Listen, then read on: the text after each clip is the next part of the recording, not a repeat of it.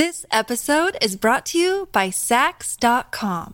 At Saks.com, it's easy to find your new vibe. Dive into the Western trend with gold cowboy boots from Staud, or go full 90s throwback with platforms from Prada. You can shop for everything on your agenda, whether it's a breezy Zimmermann dress for a garden party or a bright Chloe blazer for brunch. Find inspiration for your new vibe every day at Saks.com. I'm Damian Bulwa. Today on Fifth and Mission, our good friend and City Hall columnist Heather Knight is back on the show, and she's got one of her signature only in San Francisco stories. On Wednesday, city officials are poised to unveil a public restroom in Noe Valley in the town square. It's a feel-good story. Yes, people have been asking for a bathroom in this plaza, and we all know the city needs more public bathrooms all over the place. But one detail stands out to Heather: the Noe Valley restroom's price tag of, wait for it, $1.7 million. As Heather writes, the cost, quote, encapsulates so much of what's wrong with our city government. Heather, nice to see you. What is in this $1.7 million restroom? Well, somebody asked me if it's made of gold and Italian marble, but sadly it is not. It's just a regular, small public bathroom, one toilet, a sink, and yet this astonishing price tag of $1.7 million, which is about the median price for a single-family home in San Francisco, many of which have 2 or 3 toilets inside them. So it's very confusing. It must at least be decorated with one of San Francisco's $5,000 trash cans. Don't be silly. Those are $20,000 for the prototypes. All right. I mean, Heather, let's start out with this, and we'll talk about the background of this particular issue. But why is this important? I mean, you've written a lot about dysfunction in San Francisco. Why are we talking about this? This is just one little example of a bigger problem in San Francisco, which is that everything costs way too much to build at a time when we're short of housing, short of public bathrooms, short of all sorts of public projects, and we need to get more building done. Construction prices are spiraling. The city's process for building anything is insane. And this kind of encapsulates for me this bigger problem of just how long it takes to build anything and how much it costs. All right, let's get to the reasons behind this one, Heather. But first, give us a little background on the plaza, on Noe Valley. This is something that people really have been looking forward to. Yeah, Noe Valley is in the center of the city. It's a real family-friendly neighborhood, lots of charming small businesses. And back in 2016, a group of neighbors helped convert an old parking lot that belonged to a church into a public plaza and even had plumbing built in it. It was all ready for a toilet, and yet they didn't have the money to finish that part. And they've been pushing since 2016 to get that toilet connected to plumbing. The city never moved forward with it for some reason. And then Assembly member Matt Haney, who recently went to Sacramento, had a discretionary pot of money he could dole out to projects back in San Francisco, and he chose this public bathroom to devote some state funding to. He asked the Recreation and Parks Department, which will help build it, how much he would need to get this bathroom built. And they came back with the astonishing figure of $1.7 million. So he said, he didn't really question it that much. He didn't want to give them half a toilet or half a bathroom. So he went for the whole pot of money. And when I asked him, but why is it so expensive? He admitted he didn't really know. He was just glad to be able to provide a small bathroom in a city that's definitely short of them. Anybody who spends time out and about in San Francisco knows how hard it can be to find a place to use the bathroom. Again, to be clear, I mean, this is not some extravagant bathroom. It's one, not just one bathroom, one person bathroom, and it's 150 square feet, I think. Yeah, it's a decent sized bathroom. It'll be one all gender bathroom with one toilet, one sink, but that's about it. There's nothing fancy except for the price tag. Okay, he did secure the money, though it is happening. It's going to be built. Eventually. That's another part of this crazy story, which is just how long it's going to take to get done. I asked just as kind of a side note when I was trying to figure out the price tag. So wait, when is this going to be open? Because usually you picture a ribbon cutting and you'd think, oh, they're celebrating that the toilet actually is there. But Wednesday's ceremony is not about anything that actually exists yet. It's just that they got this pot of money. So the toilet itself will not be built and ready for use until sometime in 2025. That's insane. Yes. All right, Heather, let's start to work through how in the world it could cost $1.7 million. I mean, what did you find to be the sort of biggest reason? There didn't seem to be one main reason. There seemed to be a lot of little reasons that just add up into one gigantic price tag.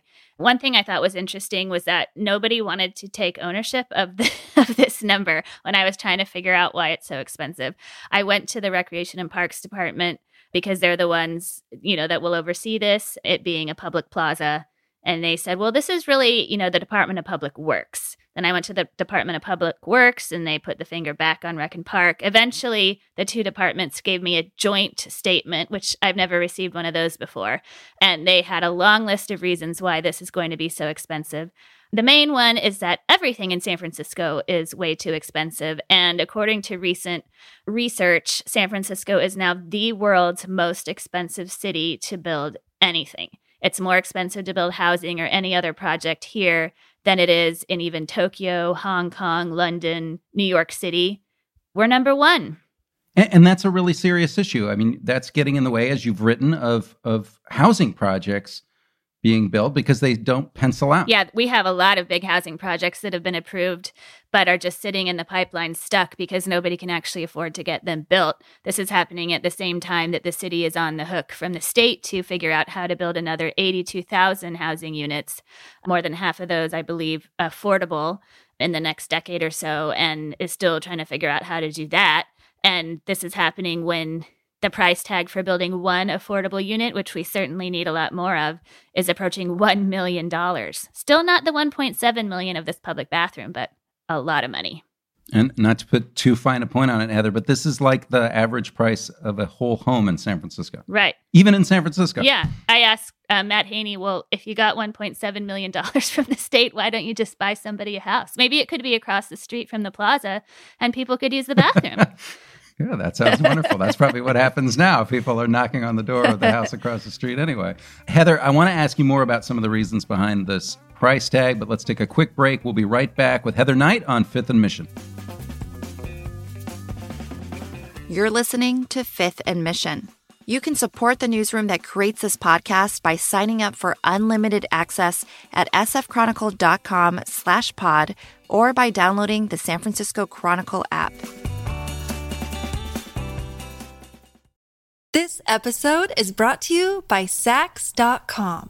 At Saks.com, it's easy to find your new vibe. Dive into the Western trend with gold cowboy boots from Stott, or go full 90s throwback with platforms from Prada. You can shop for everything on your agenda, whether it's a breezy Zimmermann dress for a garden party or a bright Chloe blazer for brunch. Find inspiration for your new vibe every day at Saks.com. Welcome back to Fifth and Mission. I'm Damian Bulwa, joined by Chronicle City Hall columnist Heather Knight. We're talking about the city's $1.7 million bathroom. Well, I should be more clear. That's the price tag. It may be a little less than that, Heather. It could be more than that. Yeah. It may be finished in 2025. It could be 2026. It could be Place your bets now. They said that they built in some cushion into that figure. That's just an estimate right now, they said. I think that, all city departments are very, very aware of the big projects that have gone awry in recent years, the Van Ness bus lanes, the Central Subway. It seems like everything the city tries to do these days takes way longer and costs way more than anybody initially anticipated. So I think they're trying to build in some cushion there, which they said they're hoping maybe it'll come in lower, but I would not bet on it considering San Francisco's track record. All right, some factors, Heather. What about, there's a process, right? I mean, if you're going to build a private home, obviously there's a process in San Francisco, but this is a public plaza. People need to what? Look at the design, the neighbors need to weigh in. Yeah, I was really surprised at just how intricate this process is. We all have heard about San Francisco's crazy process and regulations and red tape to get anything done, but I'd never really considered that those applied just to toilets as well. So what has to happen is an architect will draw the plans for the bathroom. One guy I talked to said, well, it's just a box with a toilet in it. What is there to draw? But that will happen. The city will share those drawings with the community for feedback. It will also present the drawings to the Arts Commission's Civic Design Review Committee.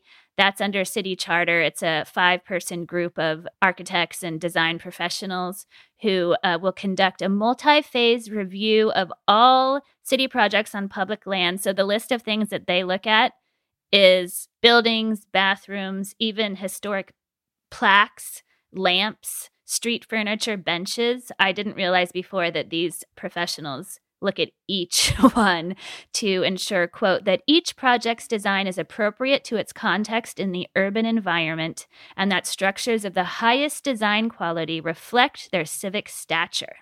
So then after that, it'll go to the Rec and Park Commission. It has to go to the Board of Supervisors because they need to vote on accepting Haney's money. I don't see why they wouldn't, but that's another element. And then they'll finally be able to put this out for bid and see who wants to take on this project of building this really expensive bathroom. Then comes all the construction. And so that's why we're looking at a 2025 opening date.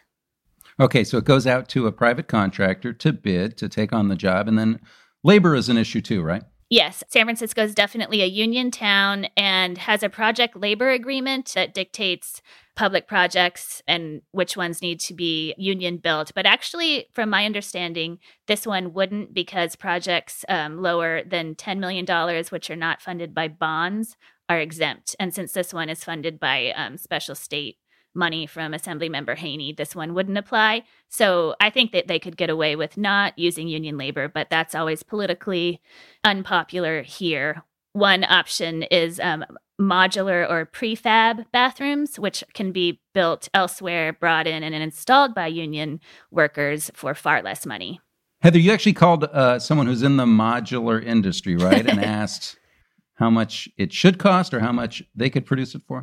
Yeah, sometimes I'm surprised by the rabbit holes my columns take me down into, but I learned a lot about modular housing in the course of reporting this, and even found out that there's something called the Modular Building Institute on the East Coast and found its director, Tom Hardiman. I emailed him explaining who I was and what I was working on and asked him to guess how much San Francisco was spending to build one toilet in 150 square feet of space.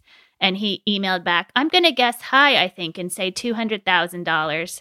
Then I got on the phone with him and told him, no, it's a lot more than that. And he was shocked and asked if it's being made of gold and fine Italian marble. I loved his quote. He said, it would be comical if it wasn't so tragically flawed. But Los Angeles just had 7 modular bathrooms installed for the same price of this one bathroom. So there are clearly cheaper options. And I talked to Phil Ginsberg, the head of Recreation and Parks here, who supports modular bathrooms in parks. He said, we just need so many more bathrooms and we can't be, relying on $1.7 million a pop when we can do it for so much cheaper. But Heather, are Los Angeles' bathrooms going to be as good as San Francisco's bathroom? Well, this one doesn't even exist yet, so I will tell you in 2025. All right, I'm looking forward to the review.